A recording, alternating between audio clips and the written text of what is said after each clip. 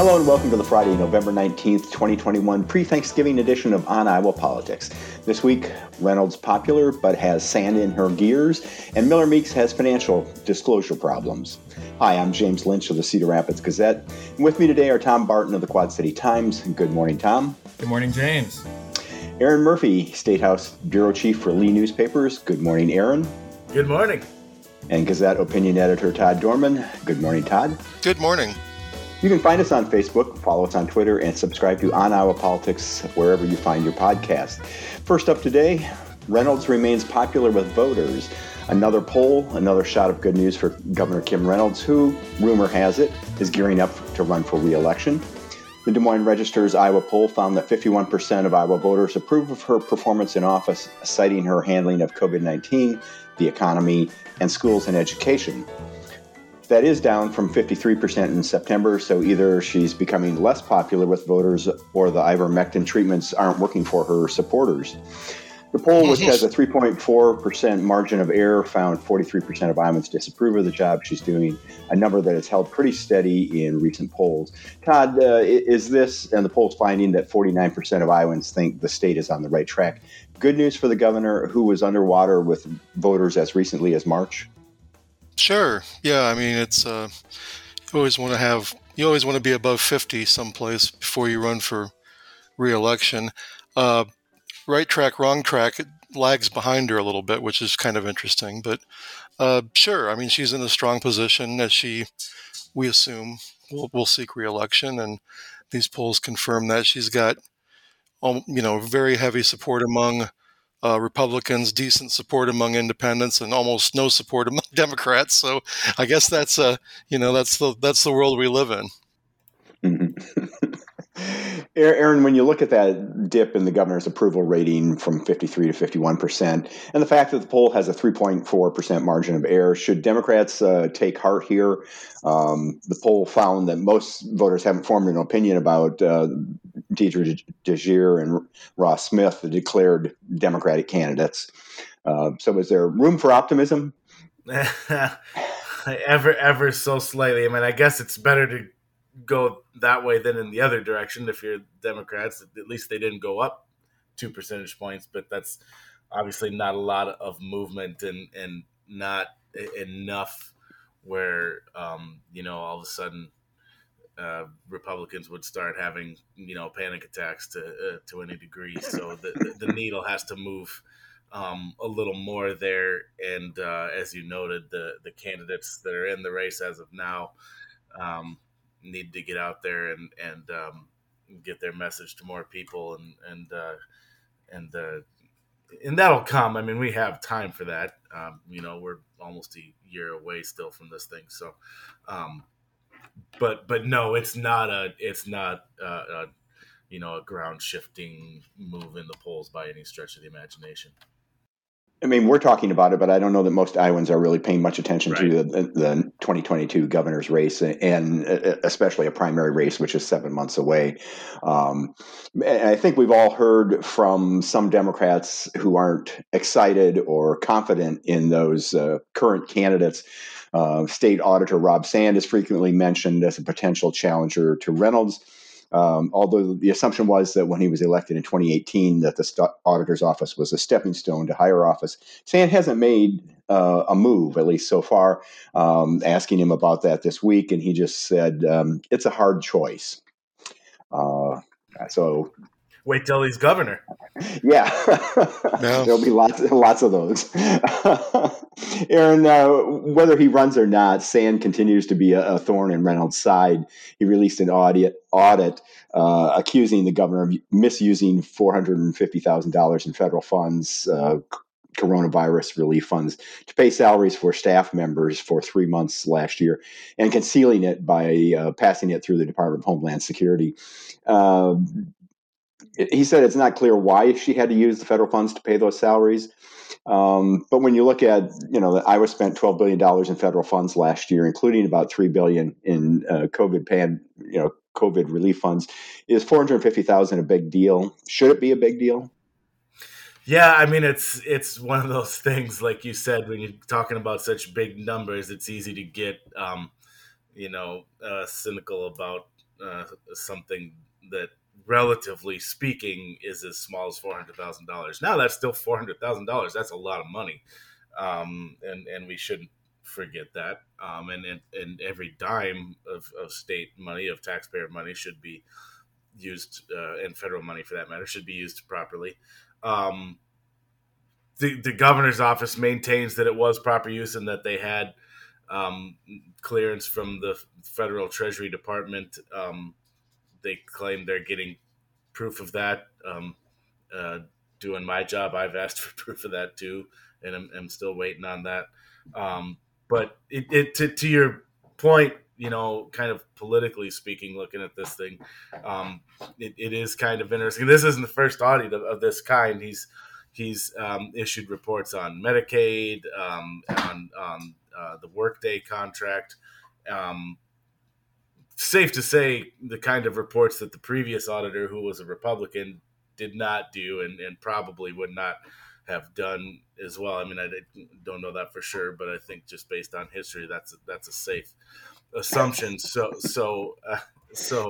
the sand in the gears there is a funny but apt description of how this auditor has been for this governor. And you can be cynical and say, well, the only reason he's doing that is because he's thinking about running for governor and he's trying to put some dents in the armor before he gets there, using the official office to do that. So someone else might say, well, hey, this is what an auditor is supposed to do, is look into state operations and state finances and find these things that are being done incorrectly. So it is kind of an interesting situation.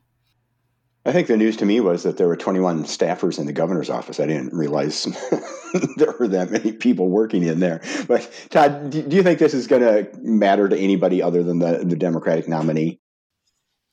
Well, I think, it's not in and of itself, but as part of a larger picture. I mean, we had the situation where she misspent the $21 million on a computer system, the HR computer system. And she seems to be, sometimes more interested in sort of patching holes in the budget with this money than helping people who are struggling through the pandemic. So, she turned down $95 million for school surveillance testing, which it's turned out through the Delta variant that might have come in handy. Because a lot of parents and folks are kind of left in the dark as to what the actual situation is in their schools. We get emails that say, 6 positive cases, but that's probably not all, and who knows. So we're more information would have been nice. So that money probably could have been well spent. I think probably the bigger problem with this is that we have this stuff crop up repeatedly, that there's questions about how she's running the state, and the legislature has absolute zero interest in even like having a hearing to bring anybody in to ask questions about this stuff. It's like there's no oversight at all. There's virtually no penalty for doing any of this stuff. So I mean, Rob Sand is ambitious, and he is this is about politics to some extent, but he's also the only person in state government that's actually calling her out on this stuff. So it's in that way, it's a public service, I guess, that people otherwise we wouldn't. Who knows?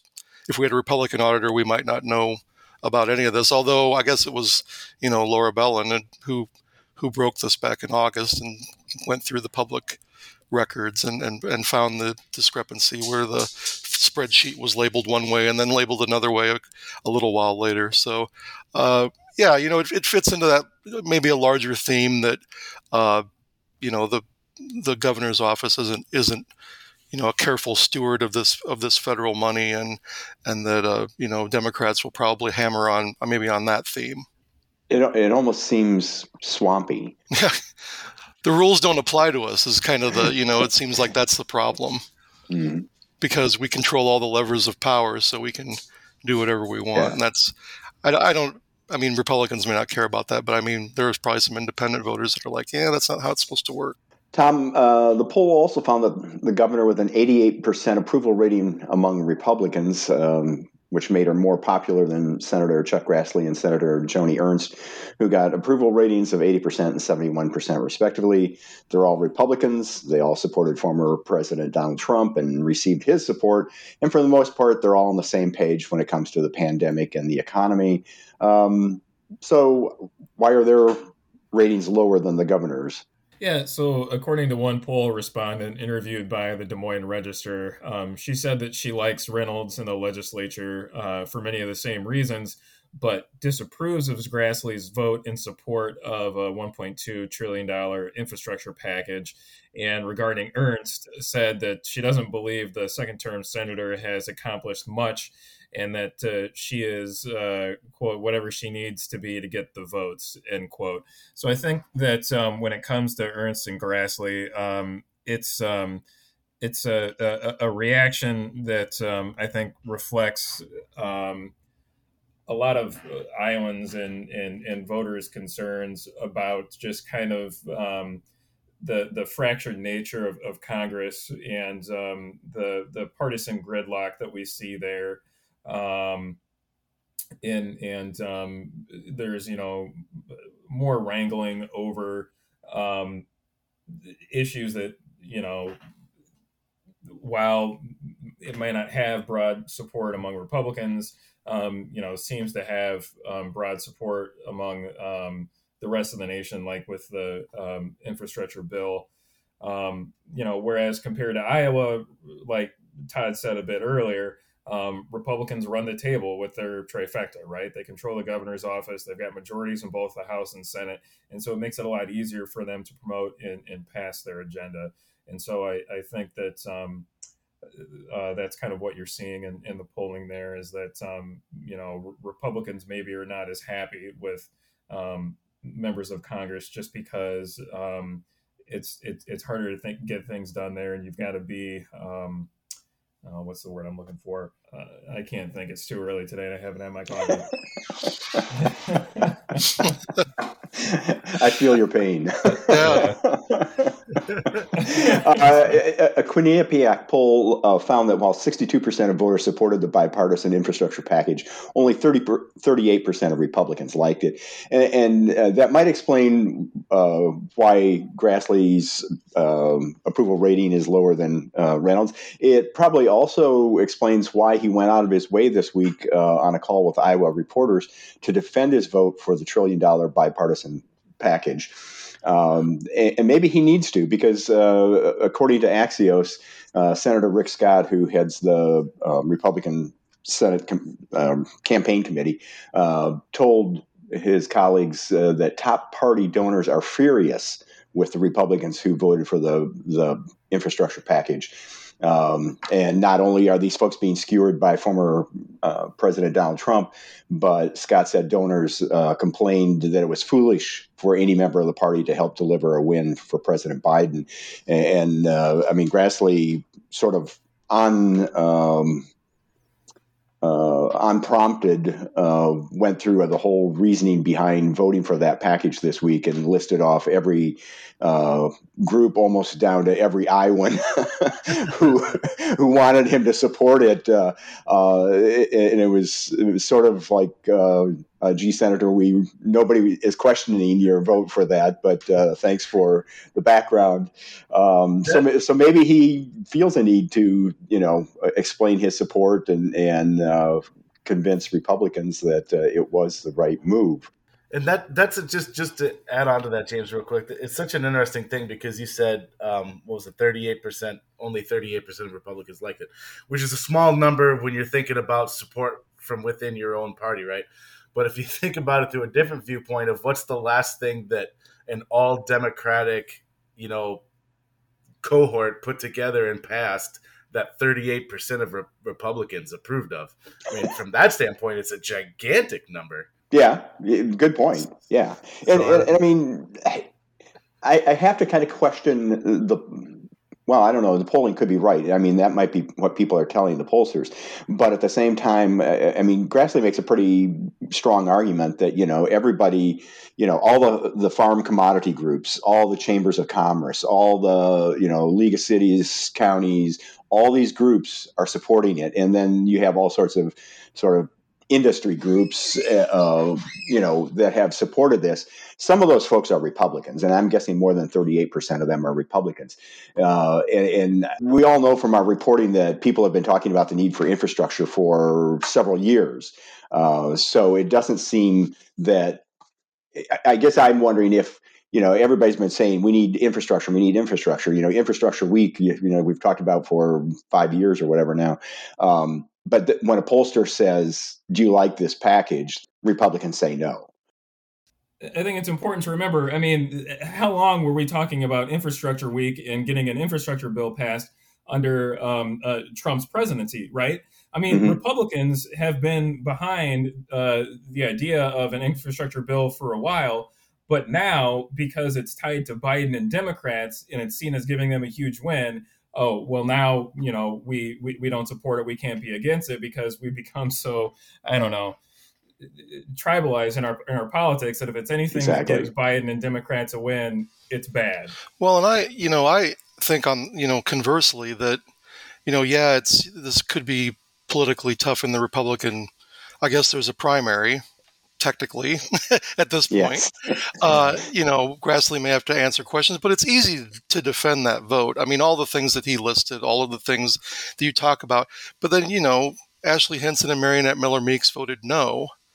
I think that's the tougher explanation. It's like, did you vote no because you knew Trump didn't like it? Did you vote no because you knew the Republican donor base didn't like it? What about your constituents? And soon, this is a long-term bill, but before the election, there's going to be infrastructure projects announced in their districts that are going to receive federal funding. And I mean, they're going to face questions about that. So I don't know that that's a big deal, going forward. Campaigns take twists and turns, but I think it's far more complicated and difficult to explain why you voted against this bill that is so obviously beneficial to your district and the state. Yeah. Well, and it puts those Republicans who, like Ashley Hinson and Mariannette Miller Meeks, in an awkward position when people say, like, well, but Senator Grassley voted for it. Yeah. And who's more Republican than Senator Grassley? So I think it might be hard for them to explain that vote when people look around and say, but what about those 23% of bridges that are deficient? What about the project that we want to see finished? So. Yeah, that will be an interesting dialogue on the campaign trail. Also, what might be interesting, Tom, is that Democrats again have called out 2nd District Republican Mariannette Miller Meeks over discrepancies in her financial disclosure reports. She seems to be able to count to 6, her margin of victory last year, but according to the DCCC, has trouble with larger numbers. Without making us wish we had taken accounting, can you explain what this is all about? Yeah, so Miller Meeks, an Ottumwa Republican, recently filed an amended financial disclosure report after the Iowa Democratic Party filed an ethics complaint asking for an investigation over her failure to file a complete and accurate financial disclosure report. The Iowa Democratic Party argued the ophthalmologist representing Southeast Iowa's 2nd Congressional District omitted information and failed to disclose relevant information regarding her finances. Miller Meeks initially filed a 2-page report back in August that listed no assets or liabilities, including assets that she previously disclosed in 2019 as a candidate that included things like her state pension, a money market fund, retirement account, stocks, and then income from Great River Health Systems, her previous employer, which she all listed in 2019, but didn't list in 2020. And so the Iowa Democratic Party, pointed to Federal Election Commission records that showed Miller Meeks loaned her 2020 campaign $95,000 in March of 2020 and $100,000 in October of 2020, asking where did the money come from? According to your disclosure report, you don't have any assets, but the money had to have come from somewhere, right? The only financial information that she listed on that initial 2020 disclosure report was her $100,000 salary as a member of Congress, although she didn't start the job until January of 2021, and then a deferred compensation payout from her previous employer, Great River Health System. So a spokeswoman for Miller Meeks at the time, back in September, said that she didn't have any outside income, including from IRAs or 401ks, and that she didn't have any outside income that she would be required to report on the form. Lo and behold, with this amended report that she filed recently, she reported receiving a combined nearly $264,000 in salary from Great River Health System. And then she also reported receiving her salary from the state of Iowa for her time serving in the Iowa Senate. The report also found that she had up to $1.36 million in retirement accounts and total assets worth up to about more than $2.6 million between her and her husband. And so, asked why she claims not to have any income that she subsequently reported, her office said that there was, quote, a simple misunderstanding with regards to what was required to be disclosed, end quote, and that once made aware of the issue, the Congresswoman began working with the Health Ethics Committee to fix it. Democrats have come out saying that Miller Meeks lied to Iowans and the press in an attempt to hide millions in assets, and that she may have violated a House ethics rule prohibiting members of Congress from earning outside income above a set threshold, and that had Iowa Democrats not forced her to turn over the information, her assets would have remained hidden. All right. There's going to be a quiz on that later.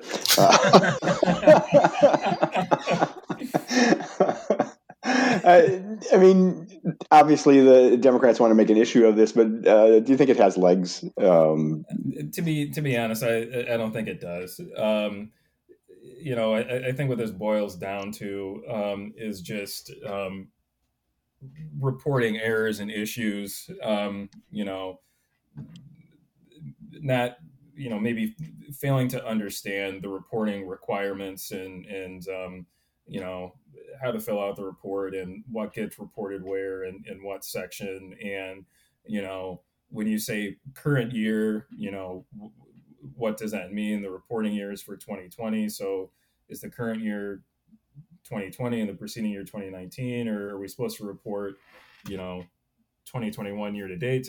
Anyway, there's enough arguments here to say that, look, this is just an issue of having to clear up the reporting and it doesn't look like she's got any assets that are really going to pose a conflict of interest or some sort of ethical violation or substantial rules violation.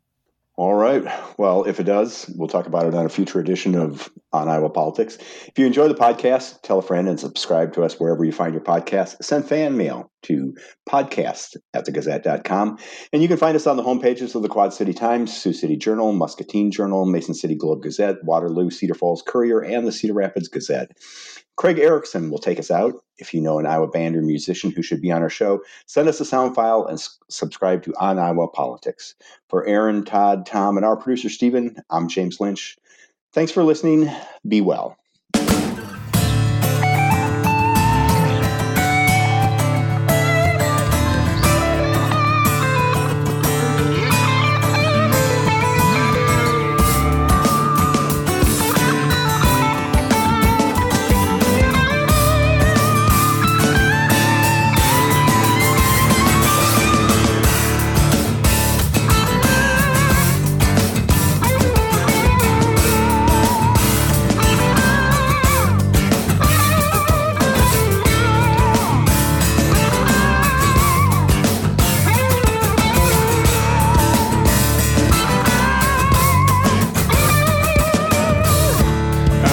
Stranded in the desert for a while, looking for some kind of sweet relief.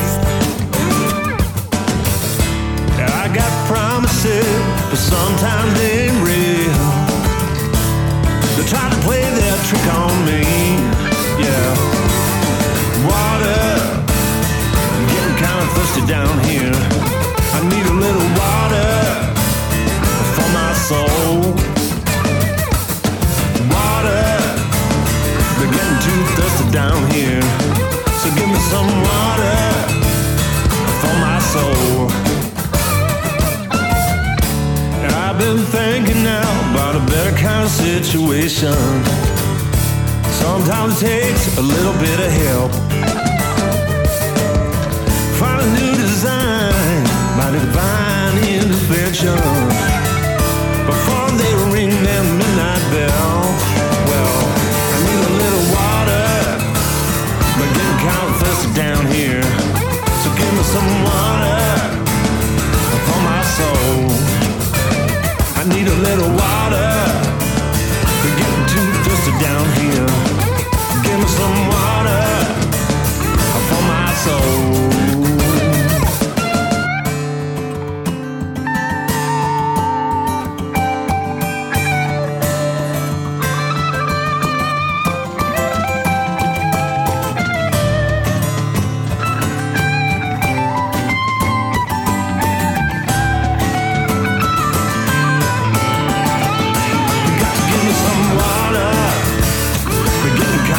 Down here, I need a little water for my soul.